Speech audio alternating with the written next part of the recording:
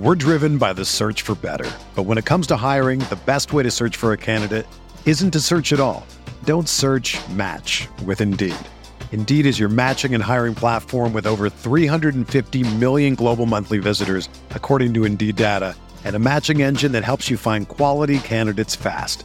Ditch the busy work. Use Indeed for scheduling, screening, and messaging so you can connect with candidates faster.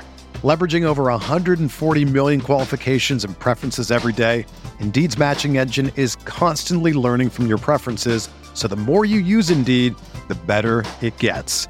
Join more than 3.5 million businesses worldwide that use Indeed to hire great talent fast. And listeners of this show will get a $75 sponsored job credit to get your jobs more visibility at Indeed.com/Blue Wire.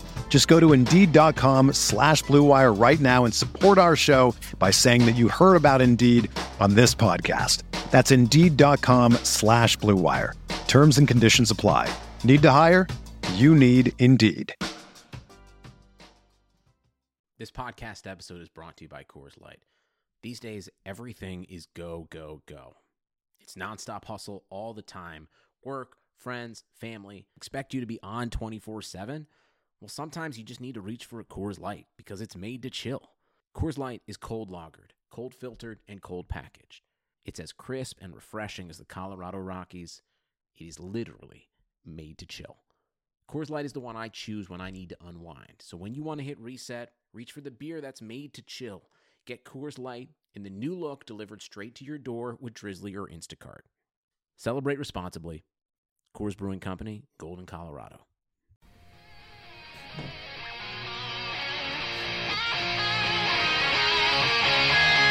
John Van Brassen drops back, throws an arching pass upfield. Reggie Tom Fields gathers it in on a dead run and races all the way to score for Los Angeles. A 72-yard touchdown play. First down inside his own 5 from his own end zone. Sacked and a safety on Rudolph. Aaron Donald and Clay Matthews got to him. Inspired by the presence of Captain Jack Youngblood, playing in pain with his broken leg.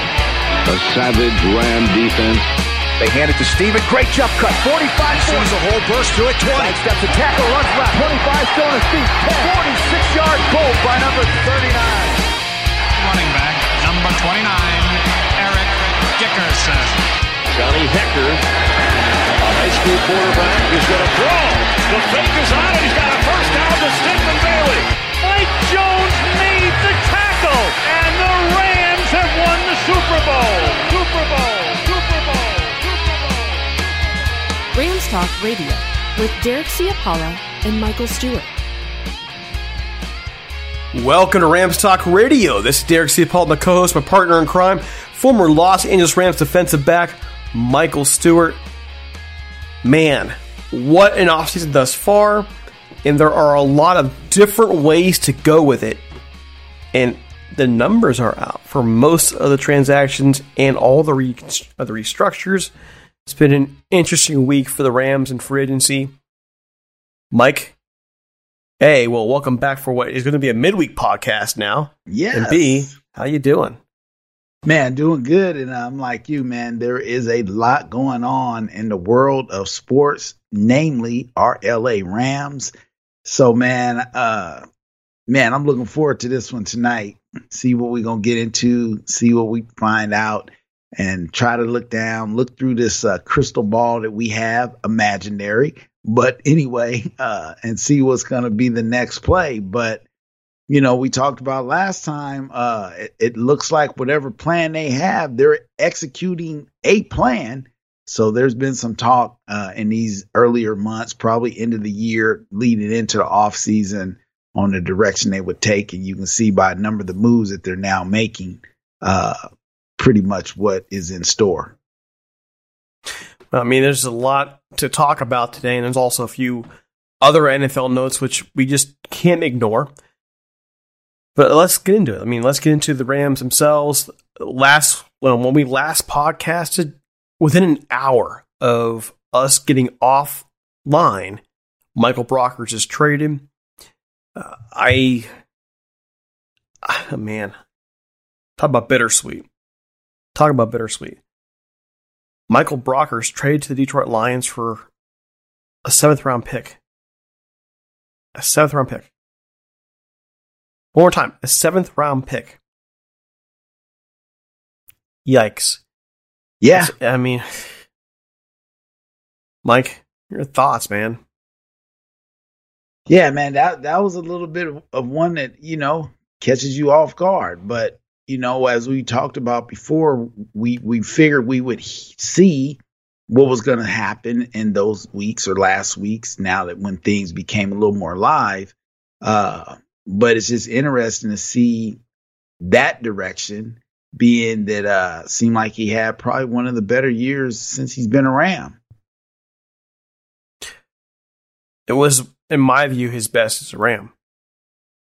And I know that the Rams must have felt like they could bear to lose him because of the rise of Sebastian Joseph Day and A'Shawn Robinson, now past whatever issues he had, and he could play a full season. So they're basically doubled up a run stuffer. But man, Michael Brockers, he earned finally respect for me. I can tell you, I've said it. I've long felt that he didn't live up to the first round expectation that came with him. He's been a steady veteran, he's been a solid veteran, but never really, in my view, showed out. And I believe like last year was his best year. He showed out, and it was after nearly leaving for the Ravens. And I honestly feel bad for the guy because you're going to the Lions, man. Last year, you had the Ravens thing gone through, he would have been on a contender. The Lions are not a contender right now. No, they're not. I gotta be honest, Mike. I feel bad in that respect for him. I know part of it too is, from what we understand, he could not reach an agreement with the Rams to restructure when they need to restructure. We're about to talk about those in a minute. So I think some of it is probably on him in that respect. That on his side, he wasn't either unwilling or wasn't able to restructure. I'm not sure which is which. So there is some responsibility on him. But man, sending the Lions. Well, you got to think. There's some of, we're going to call that Rams East now. You got a number of personnel people, some coaches, some players, and now more players. So I think sometimes familiarity in that sense, but you look at Brock's, and I would say you never want to get in people's pocket like that, but let's get in his pocket. I would say that at this point, being a first original high pick, somewhat been at the top of that pay scale the whole time he's been in the league. You wouldn't hope it was about money, but sometimes it is money and or it's principle.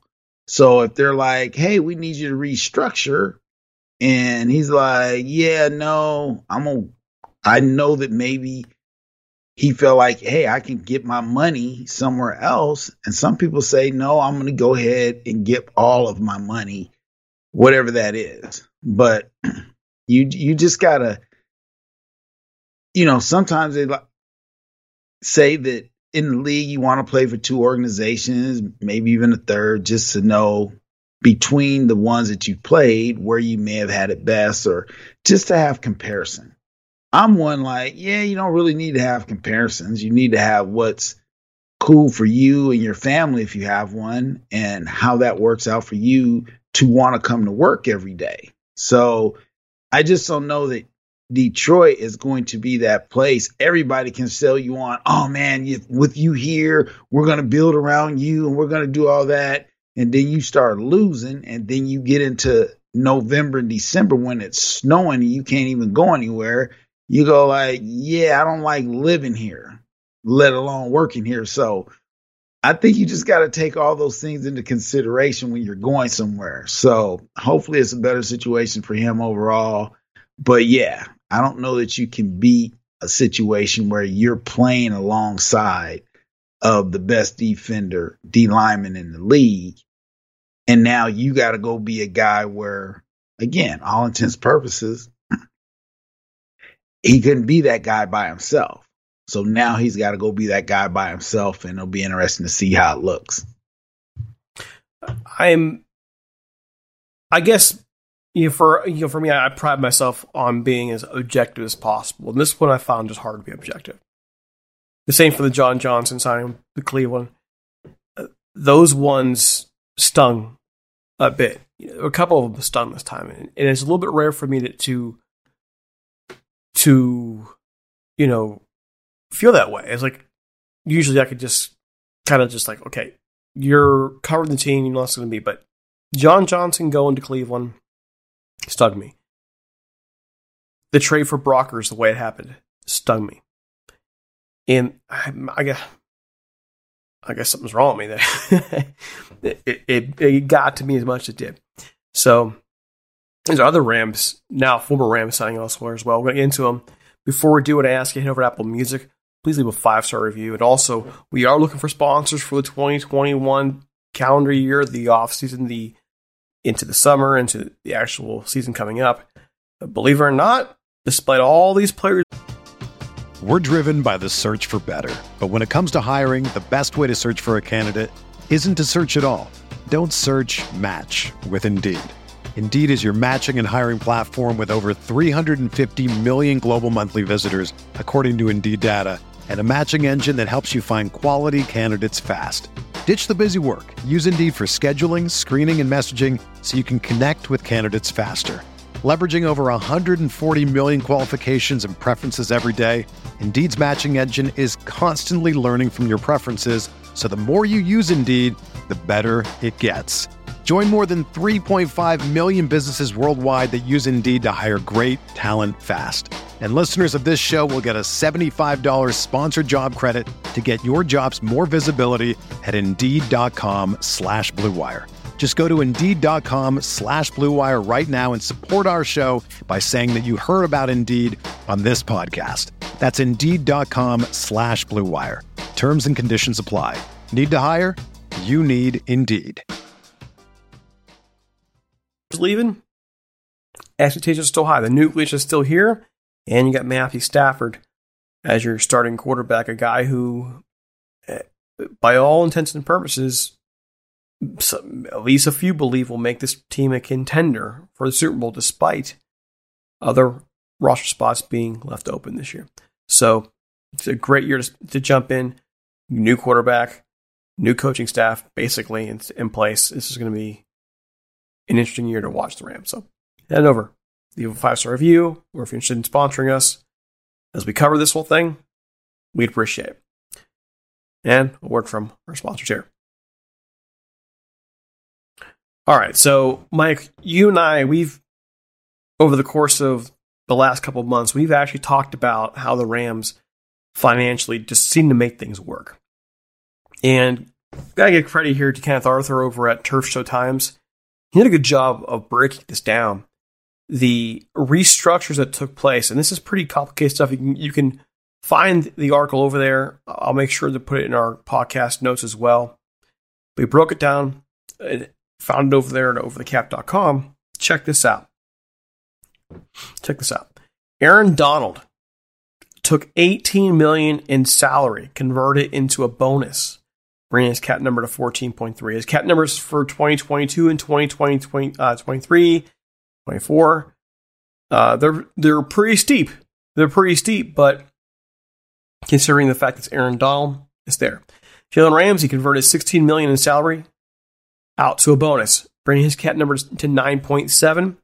A $23.2 million cap hit in 2022, 25.2 in 2023. Matter of fact, the Rams will, according to this, the Rams can't get anything by cutting him until 2024. He'll be 30 of them. I don't know if you noticed this one, Mike. This is interesting. Andrew Whitworth will incur a $5.6 million cap hit next year.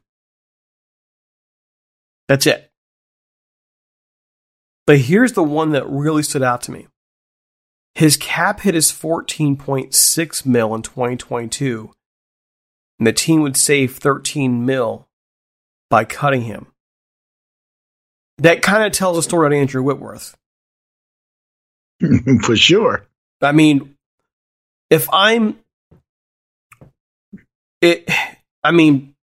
you tell me, Mike, what's this say about Andrew Whitworth's time as a Ram, or in the NFL left? Oh, it's on a very short piece of rope at this point. Matter of fact, I don't know if it's on even it's on some threads. It's not on rope. It's on threads. Yeah, but here's the thing. I think Andrew Whitworth obviously agreed to this, so I think it's something the team has agreed to. What we're saying here, at least what I'm saying, and I think Mike's in the same wavelength, is the way they broke this down. Whitworth basically agreed to a pay cut. He's going to play one more year, retire. That's what it looks like to me, because I'll cut him next year anyways to save $13 million. So he'll either retire or they're going to come as it is. And he agreed to that. So it took basically, in my view, a pay cut down to 5.6 to keep this team together as much as possible. Did I read that right? Of course. Of course. Excuse me. Now, the only thing we don't know is, they may have said, hey, Whit, I mean, you got a starting position here. We all know next year is probably going to be your last one. Man, why don't you play it out here and go out with a bang, get your ring? Hey, we need you to kind of do this. Or we just got to cut you right out, straight out right now, and then there's nothing. He can say, well, you know what? Forget you guys. I'll go get some money on the open market. No, you won't, Whit. So, yeah, it looks like that is. And you never know, because a lot of these, what they don't have is what the incentives are. So there could literally be, hey, Whit, we need you to help us out here, but we'll put it back on the back end as some type of performance bonus or something that, that he can make up some of it that way. But typically they don't put a lot of the bonus situations in because it's just kind of money that happens after you earn it. I mean, honestly, dude, I think he would have made something on the market. He's still in phenomenal shape. Yeah, I don't think he would have made $20 million or anything, but I think he would have made more than 5.6. I think that he wanted to retire in LA. That was a talk even at the end of the season. He was contemplating, was this the year to retire or not? I think we've all known. I think I told you last year. I told you last year he wasn't playing out all 3 years. Oh, again, all these contracts, guys are never going to make it. They're not going to sign you for 6 and go, yeah, we're going to absolutely let you play and make all that money on the 6. No, we'll come after 2, maybe renegotiate a different one if you're still playing. But yeah, none of these contracts, you ever see guys really playing them out to the end, especially when they're at the end of their career, with maybe the exception of Tom Brady. But other than that, yeah, you sign a 4-year deal, you might play 2. I mean, especially in his deal, I'm thinking at the time when I'm pretty sure I said in the podcast too, I'm thinking they're going to want to save money at the end. Now, I didn't see happening them doing a full restructure to what they did here. I mean, they pretty much, he took a pay cut. There's no way he took a pay cut, and he has to know they're cutting him next year. They saved $13 million by letting him go, but they don't. Yeah, they will. And so, yeah, but again, who knows if he has, a bang up year? Maybe he won't make all that but maybe Stafford says, "Hey, I need to have Whit back." Okay, well, he's playing at a high level. Yeah, we'll go sign him to a 2-year deal, knowing they'll release him after the 2nd. But, that way they can give him a little more pay, maybe up front in a bonus. But even in that deal, he signed. That's why I was pretty surprised with Tom Brady basically getting a 2-year guaranteed contract. I was like, huh? They don't ever really do those kinds of things when you're truly at the end of your career. You know what I mean? And does end of career mean you can't play? No, it just means you probably only going to play at this high level this next year, or somewhat of a high level. So, yeah, it doesn't mean you can't play. It just doesn't mean you're going to play as well as you did a few years before. So, yeah, to your point. But again, you get settled. You like what's going on. And again, if you've made money at this stage of the game, it shouldn't really be about money. It should be a little bit more, And people are like, oh no, make all you can. Well, if you got $10 million in the bank, you should be pretty cool, So I think it's more than that, though. This is my theory, and come on, what you got? It's a DC Apollo theory that is probably worth zero.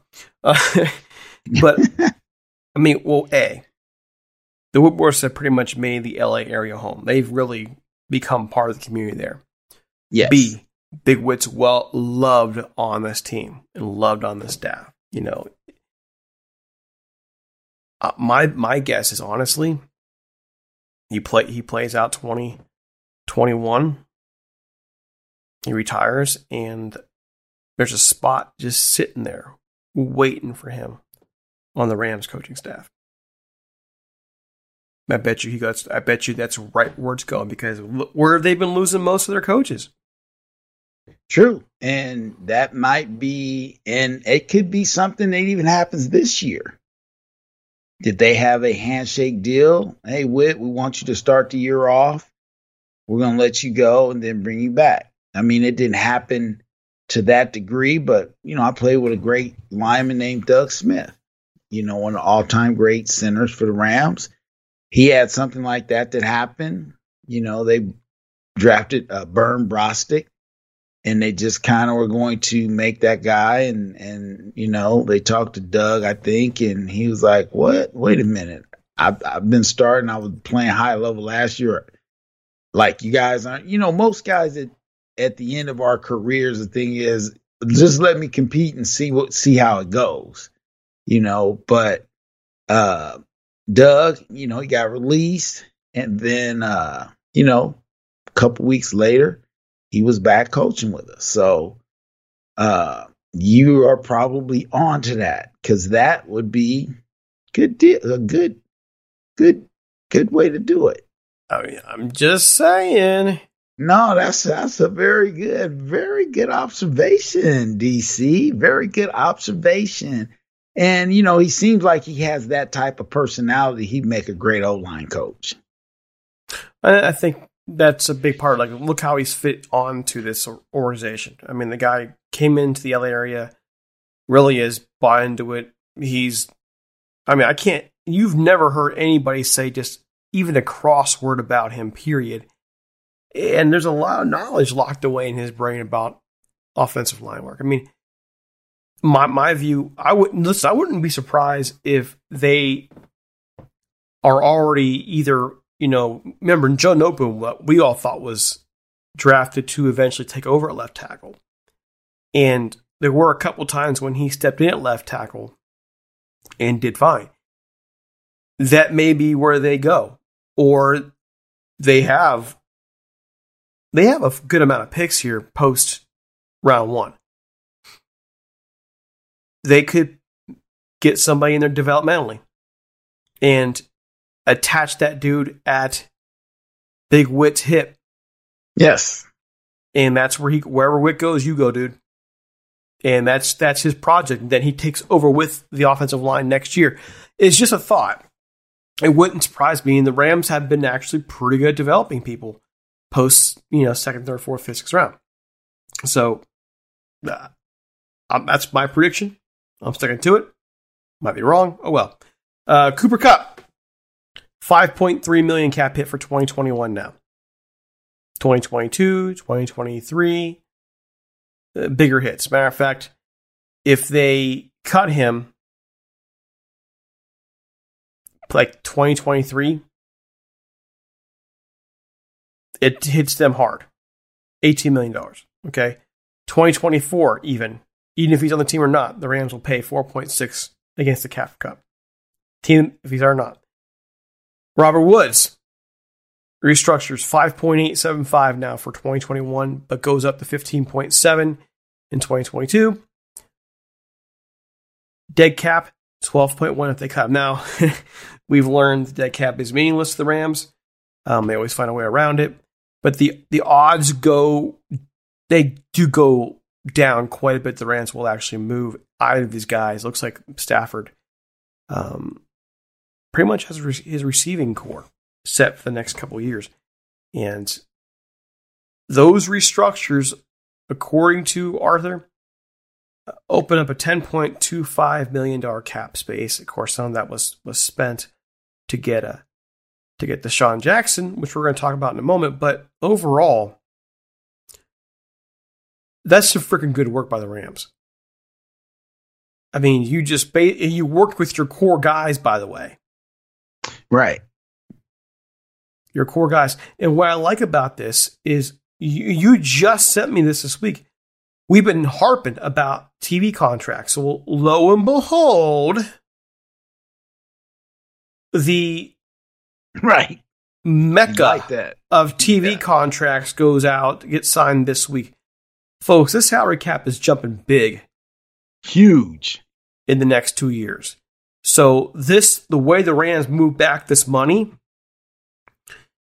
they're going to have cap space to absorb this stuff in the next 2 years. It won't be perfect, but it was the right move. They did all this knowing the cap's going to explode the next 2 years.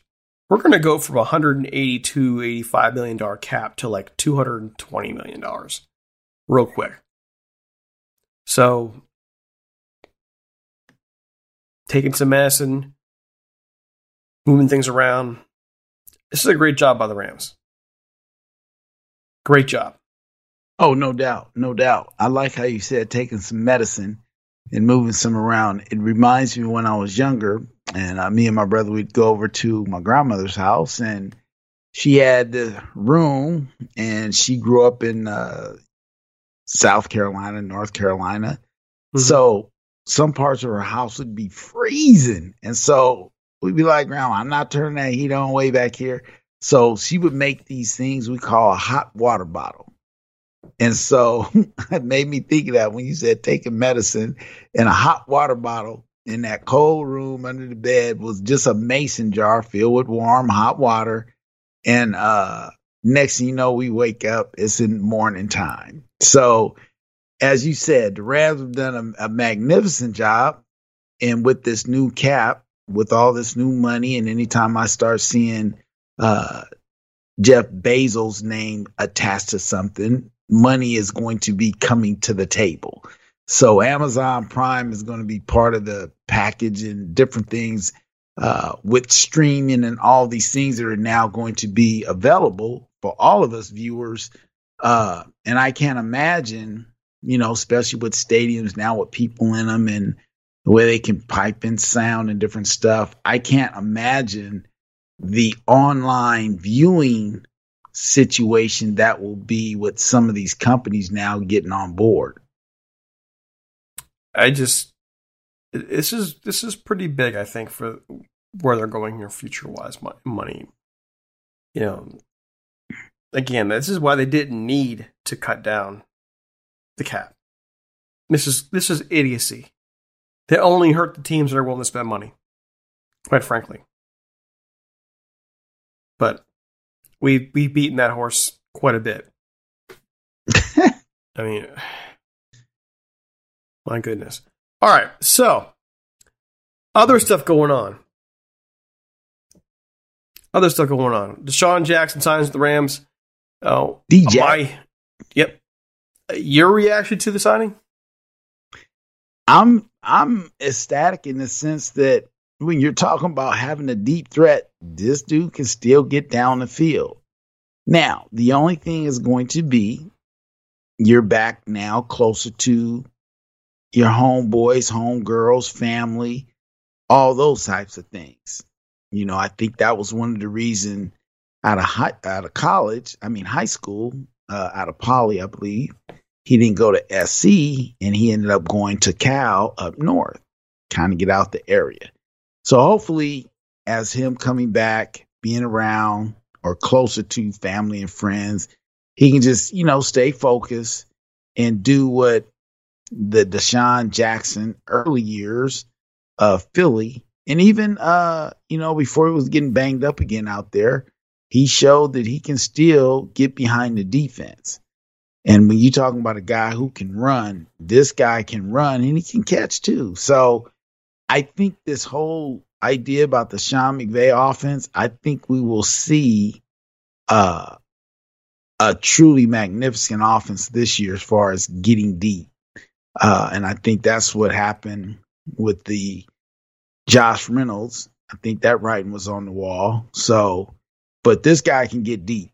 So Stafford, big arm, running game going. Now you got the threat of a guy like him. Oh, that's going to open it up. Cooper Kupp may have his biggest year again. And, you know, everybody else who's involved with that offensive passing game. Here's my concerns. Well, positive What's first. your concern? Positives first. All right. You could pull the film of his 81-yard touchdown catch in Week 16 this year and know the guy can definitely still run. Absolutely. He averaged 16.9 yards a catch, 17.7 last year in 2019, 18.9 as a 32-year-old in Tampa. This last year in Tampa. Pre-Tom Brady. So he could definitely still run. Here's the problem.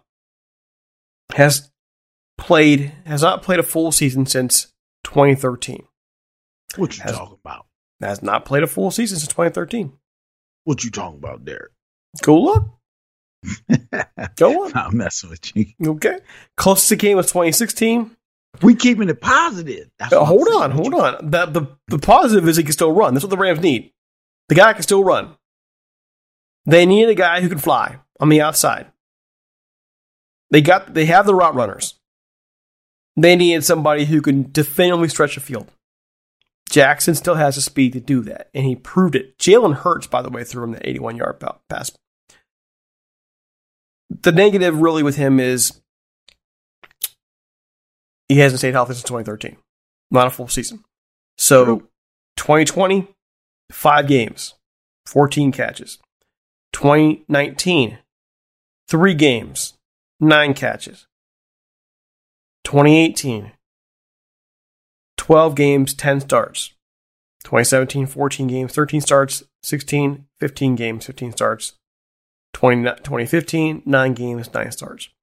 So Deshaun Jackson has had the darndest time staying healthy throughout the latter part of his career. That said, on a 1-year deal, filling a need. They need somebody who can stretch the field. We've been harping on that for the longest time. Somebody who can stretch.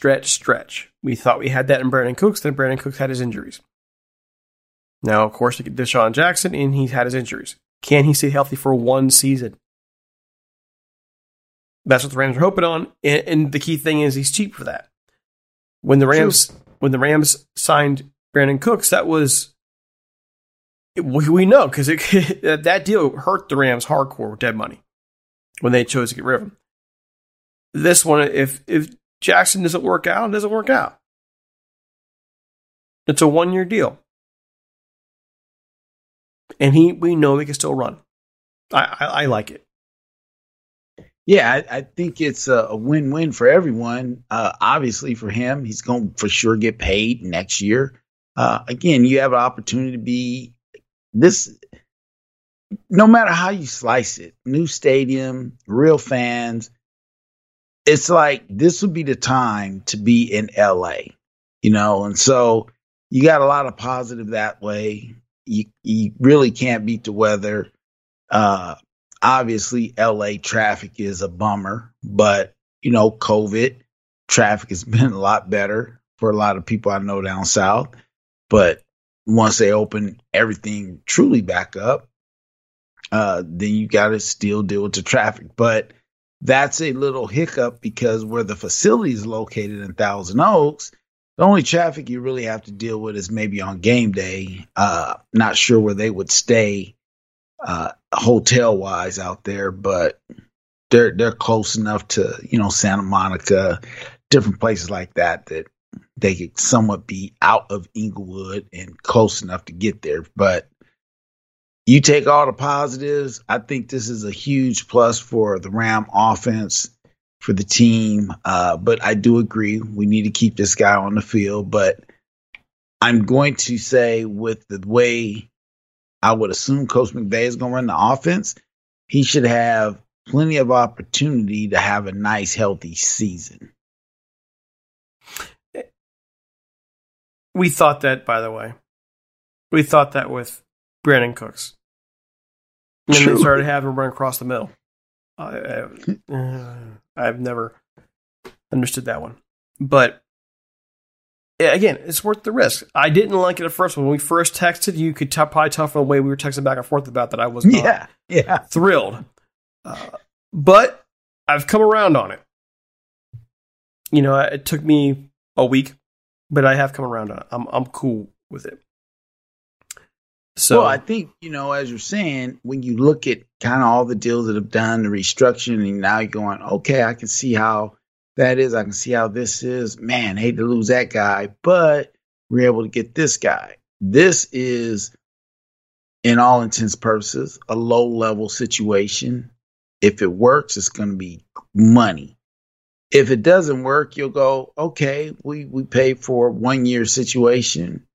Nothing, you know, held around our necks, so we should be fine. And you cannot forget about my favorite guy is Van Jefferson.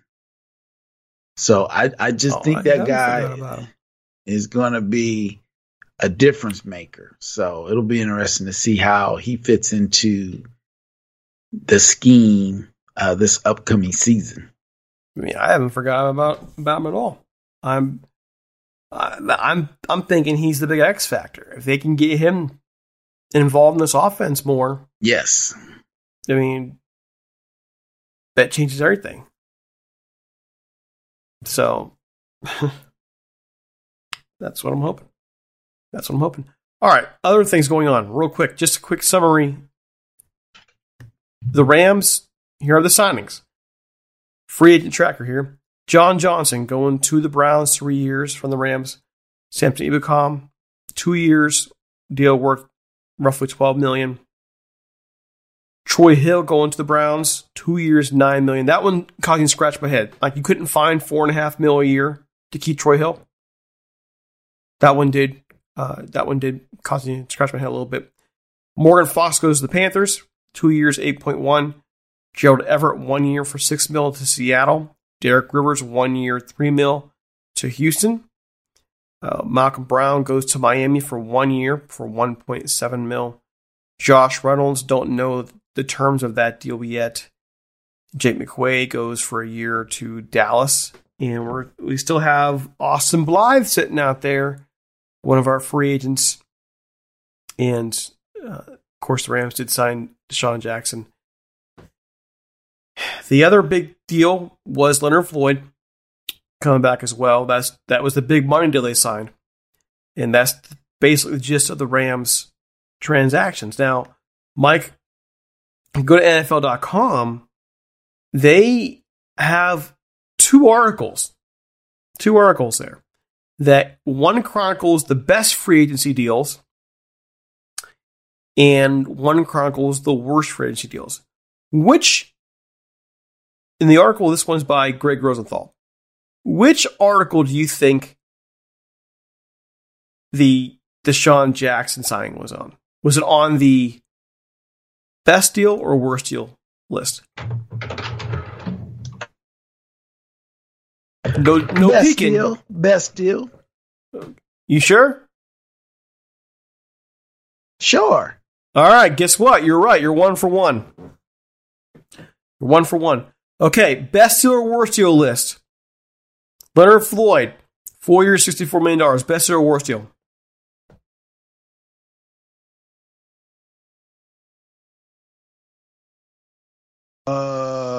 Worst deal. Worst deal is correct. Do you agree with that assessment? I don't.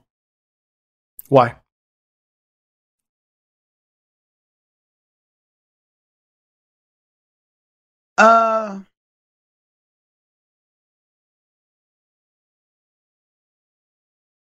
I think he's going to show up, and I think it's going to end up being the best deal for us. Okay. You know, because I think you got some continuity in there, and with that being the case, I think being another year here should be going up a step higher. Okay. I mean, and I think that the Rams have had multiple opportunities over the last couple of years to sign and then re-sign pass rushers, and they've let them go every time. Every time. What made them keep Leonard Floyd? People point to the PFF numbers on him that showed he wasn't really all that great, but those of us who watched him play know what the Rams asked him to do, and the stats don't show it.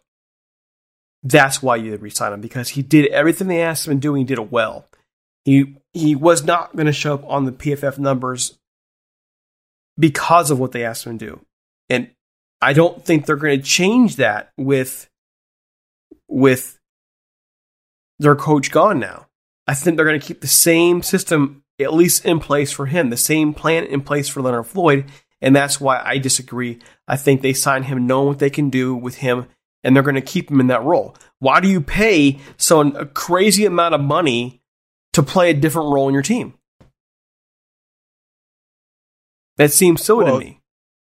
Yeah, now you got to think of it like this. What if our new DC sees something that can make those guys even more effective? I mean, it's Raheem Morris. The guy's a very talented coach. I'm sure he can.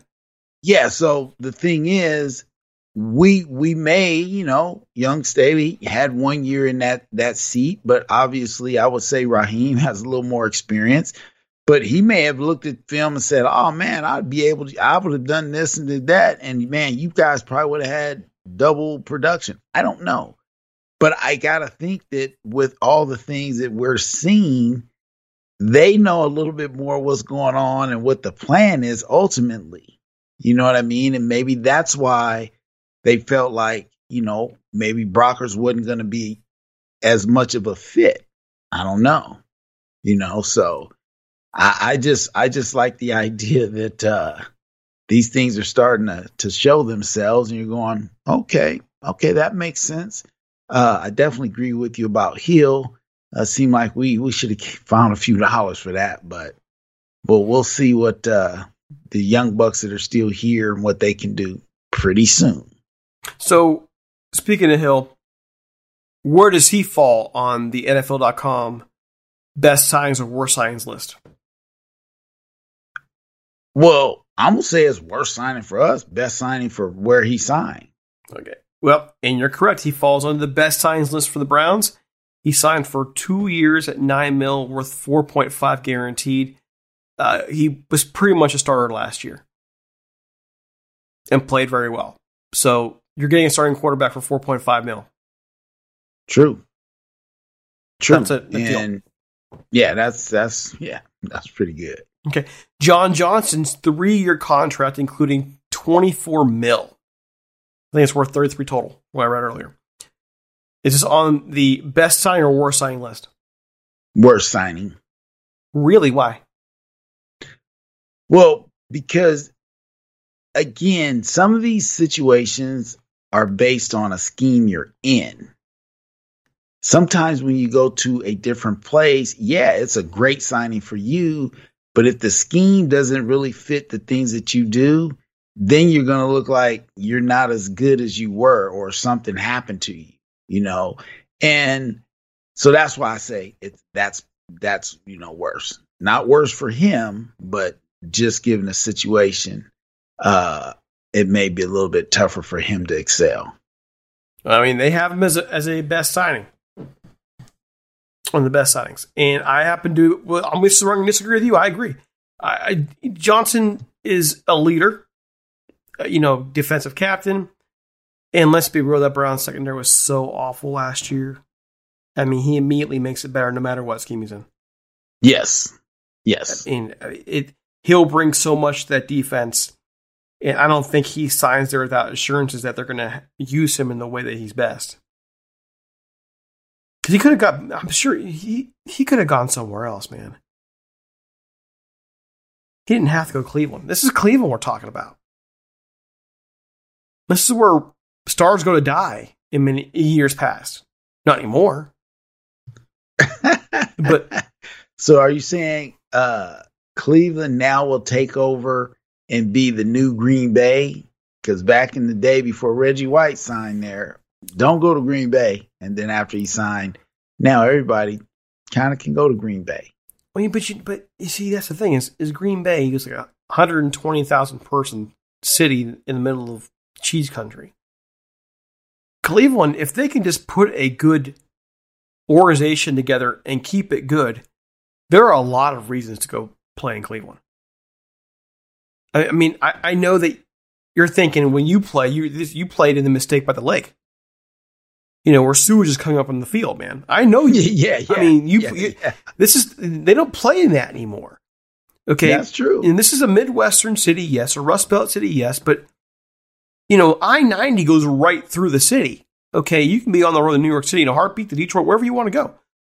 You getting on the lake in the summertime, that's a place to be. There's a lot of good things about playing in Cleveland if you can get past the fact that it's Cleveland and people it has a bad rep. So, you know, Ohio summers are actually not too shabby. I mean, there's a lot to like about living and playing in Ohio if the organization has got together. But if it doesn't, so I honestly think that if Cleveland keep it together, it's better than going to Green Bay. Quite frankly, it's better than going to Green Bay. That's almost sacrilege. But in my view, the Cleveland Browns are also a legacy franchise that have they been run properly, had they actually figured out their same issues back in the 90s, they have 2 Super Bowl wins under their belts. Instead, the Ravens have them. So I'll point that out. That's a good fact. Good fact. So I mean, this is a team that won multiple AFC division titles, went to some AFC championship games in the 80s. A team that was constantly competing in the 70s as well. Won NFL titles in the 60s, 1964. Won many in the 40s. I mean, they came into the NFL in 1950 and they just dominated everybody. They ran the Rams out of town, dude. They ran the Rams out of Cleveland. I mean, there were a lot of other factors with it. But, you know, once Paul Brown got the Cleveland Municipal Stadium contract, that was pretty much it. There's a lot to play in Cleveland. And so John Johnson, I think you played against these guys. Think of Frank Minifield. Yeah. I mean, these guys to this day are still legends. If John Johnson plays his cards right, the guy will never pay for a meal in Cleveland. True. He can become a legend in that city. He could be a kingmaker up there. I mean, the players that stay in Cleveland and do well. They don't even have to be great. Just do well. John Johnson's a perfect fit for Cleveland. Perfect fit. And it sucks for us because I love that guy, man. One of my favorite Rams ever. Yeah, baller. A winner, a leader. I mean, this is a huge loss to the Rams. Leadership-wise, this is a huge loss to the Rams. We won't know how big a loss it is for the Rams until we find out who takes over as that captain on the defense. Who makes the calls? Who's in charge of the secondary? Is it Jalen Ramsey? We won't know how bad it is until it's over. So, good on John Johnson, good on the Browns. Sucks for us. Tell me how you really feel, DC. Dude, the John Johnson loss really it's a tough one. A tough one. The Rams couldn't afford the $11 million a year he got. I know that. No matter how much they cut there, they just, I know that. But man, it still sucks. It still sucks. Now, if Taylor Rapp was a cover corner, I mean, not cover corner, more of a cover safety, I'm not feeling as bad. And maybe he'll develop into that. We'll find out. Okay, a couple more things. Really, one more thing. And you and I kind of talked about this a little bit beforehand, but we can't ignore it. We signed Deshaun Jackson. Now there's Deshaun Watson. And Deshaun Watson for the Texans has been involved in a big kind of debate out there. He's requested a trade from the Texans, and all of a sudden, accusations started popping up. They just started popping up. And they weren't the good kind of accusations. They're the kind of accusations that make you go, oh, really? Really? Well, this is basically sexual harassment, sexual assault, sexual, you name it. It's now, I think, 16 women have now stepped forward and accused Deshaun Watson of improper behavior. The one that came out today actually stated that she believes he's a serial predator. And we can't ignore. This is now, with free agency winding down, this is now the story in the NFL. Unless a major trade happens. But, I mean, this guy's a bona fide star. As, you know, close to elite level quarterback, you build franchises around this guy.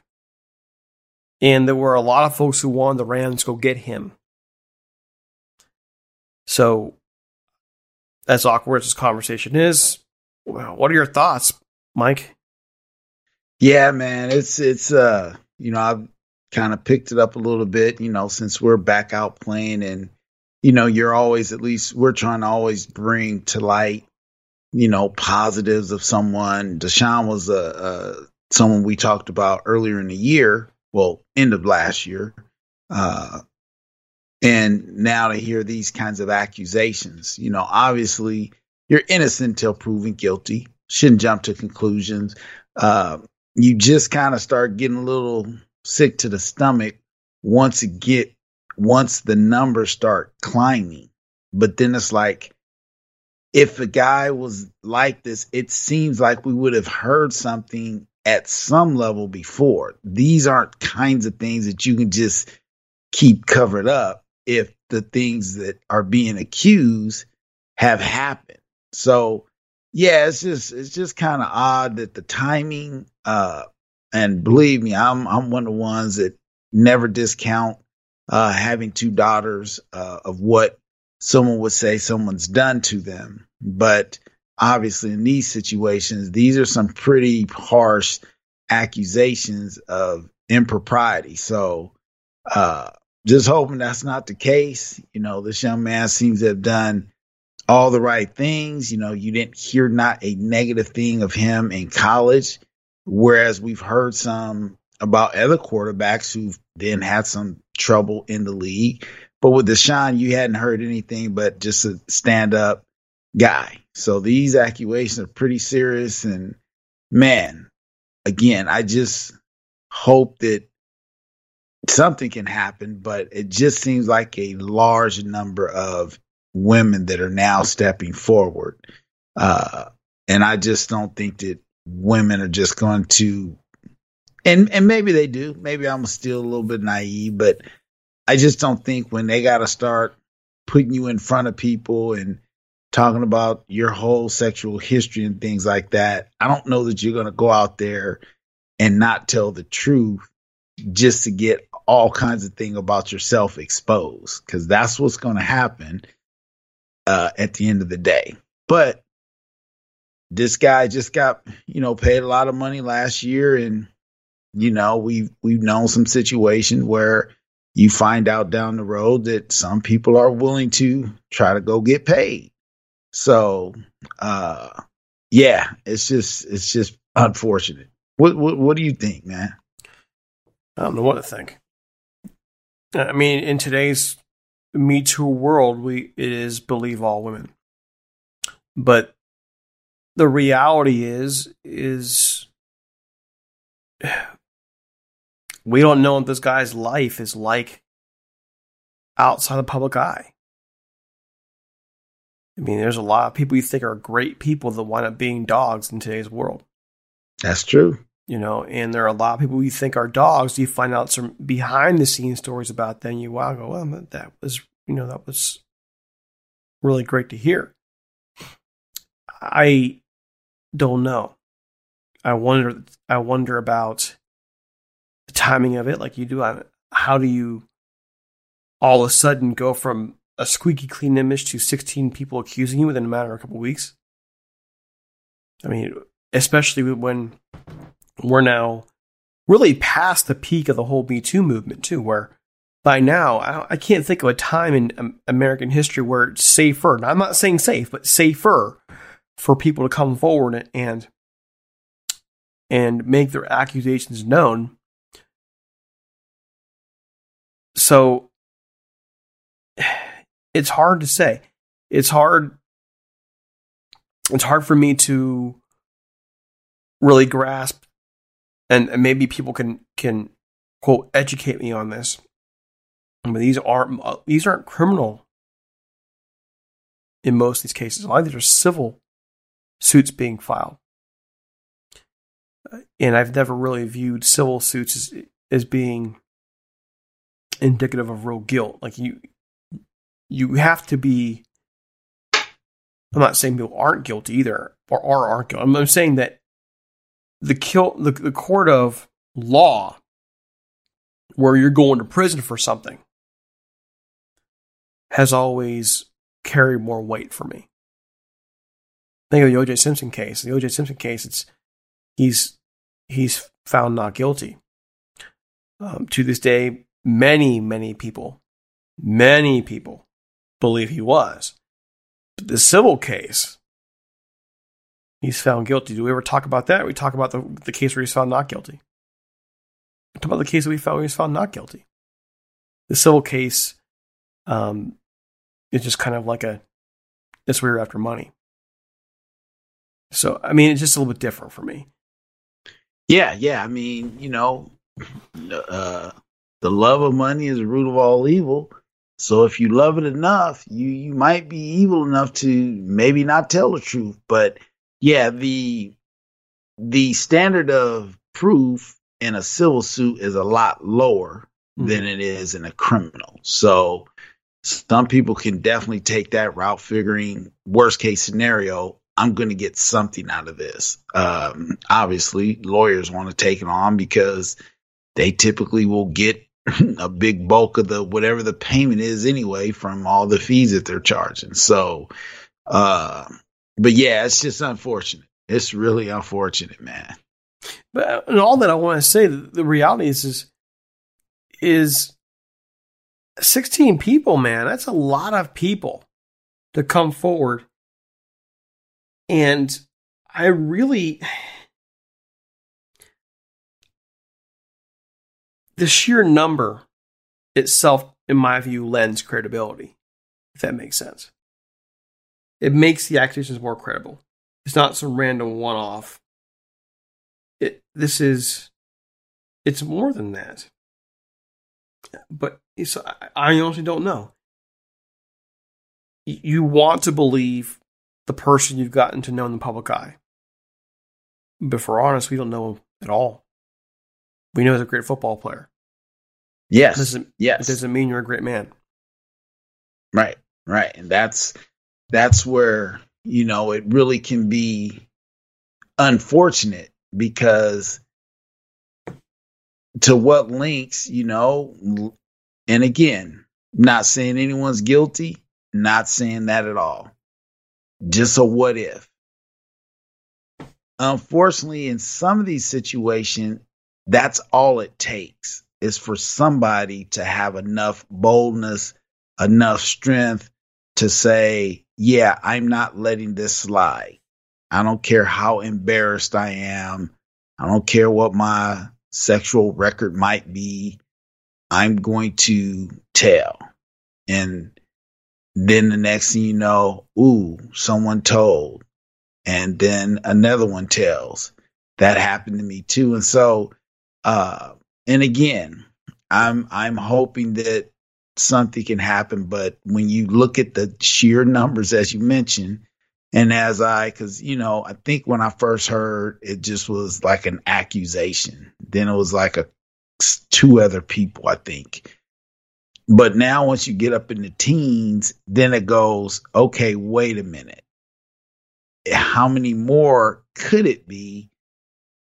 Or is this a true people like, yeah, well, I'm going to try to get on this too and hope that, again, civil, you can pay and make it go away. Some people have a price, but I'm with you a little bit, Derek.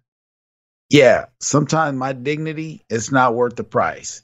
No, you over there, you're going to pay the highest price. We're not getting any money. No. Let's see about what you're going to do if, behind bars. But some people, they can kind of say, you know what? Maybe I forgive a little bit and I'm going to take some of this pay too and call it a day. But yeah, it's just unfortunate, man. It's just unfortunate. All the great things. And then, but even still, there's a number of teams I know that are still looking to make a trade with the Texans. So it'll be interesting to see. Now, one thing, though, DC, what do you think about the league? Some people felt like Goodell is not doing anything, but I'm thinking, like, what is he supposed to do? He can't just go kick dude out the league just because, of accusations. What are your thoughts on that? Well, this has been my problem from the get-go.